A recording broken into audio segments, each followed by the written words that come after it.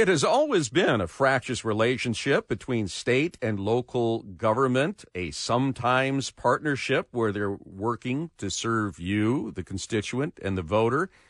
But too often, it appears they're at cross purposes, and there is resentment at the local level that their issues are not being heard, and that too often unfunded mandates are rolling downstream to them, and they're forced to pay for the legislature's priorities.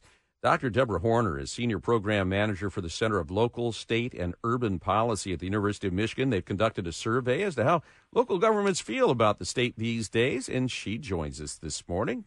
Good morning, Dr. Horner. Hi, good morning. Thanks for having me on. Kind of give us the executive summary, if you will, on what local governments are telling you about what's going on in Lansing.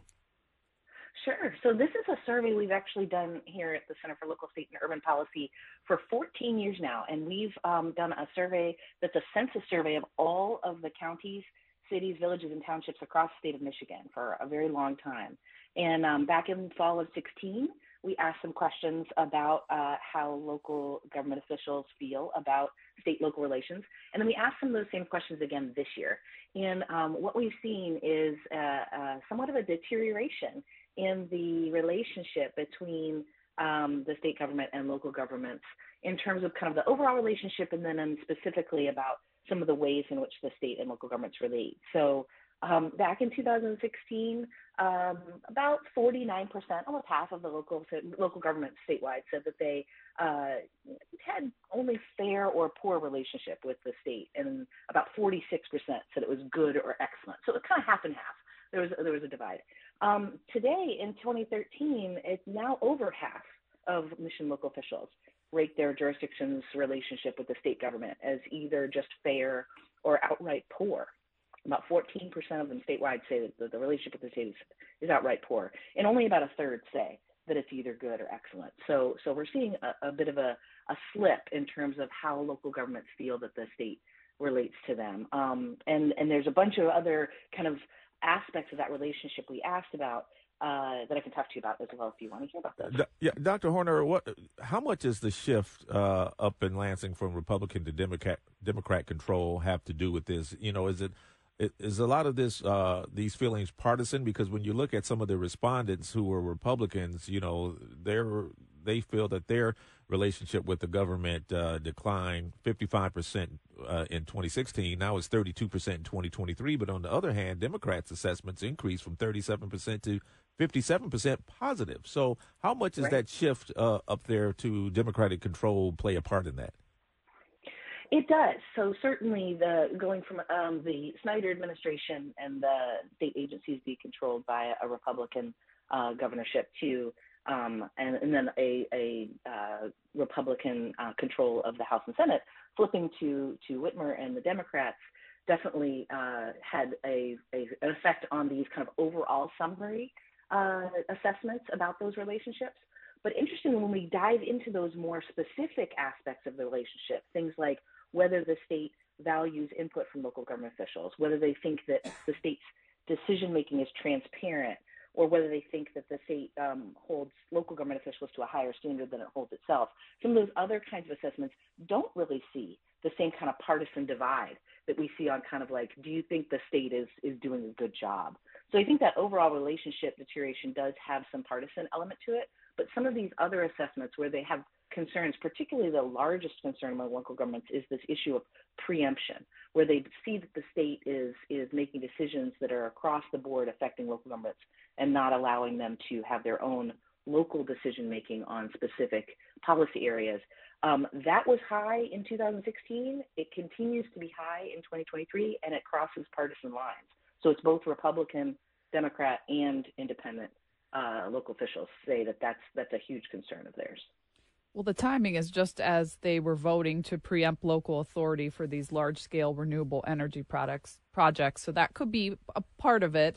Another thing in your study here is that a majority of local leaders believe that the state does not treat jurisdictions fairly across the board. So does that mean they value maybe the bigger ones or the urban ones more?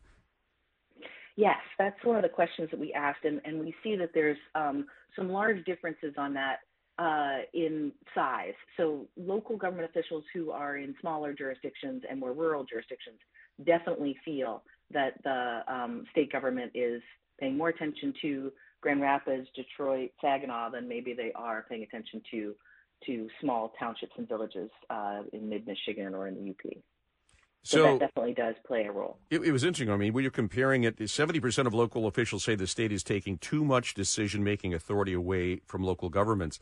What's interesting, that doesn't seem to be partisan at all, because they had the same feelings back in 2016. Now, maybe it was the resentment was from different sources, because we had a lot of drama about emergency managers, but they all seem to be singing out of the same hymnal on that. Exactly. So it's not that local government officials don't see a role for the state to make statewide kind of policy making. They definitely do. We didn't do this year, but back in 2016, we actually asked specifically about division of authority on different kinds of issues.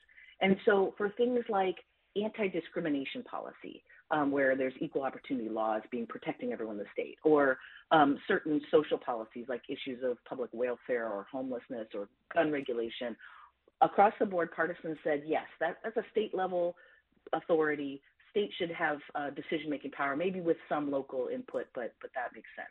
On the other hand, there's a whole array of policies that local government officials said, no, these are our local policies, including kind of how local governments conduct business. This was pre-COVID, but certainly this would fall under how they decided to manage the pandemic, economic development issues, local tax policy and finance.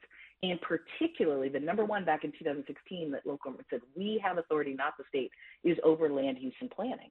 So the fact that we've just seen the state government really take on an area of policymaking that local governments very much feel that should be retained at the local level in terms of zoning and land use planning, that was really hard. And again, those were across partisan lines. So both conservatives and liberals see a role for state government having authority over certain kinds of policymaking. It's not that local government officials universally say, stay out of our business completely. They see a role for both cooperation in the state and for the state to be able to say blanket authority on certain things.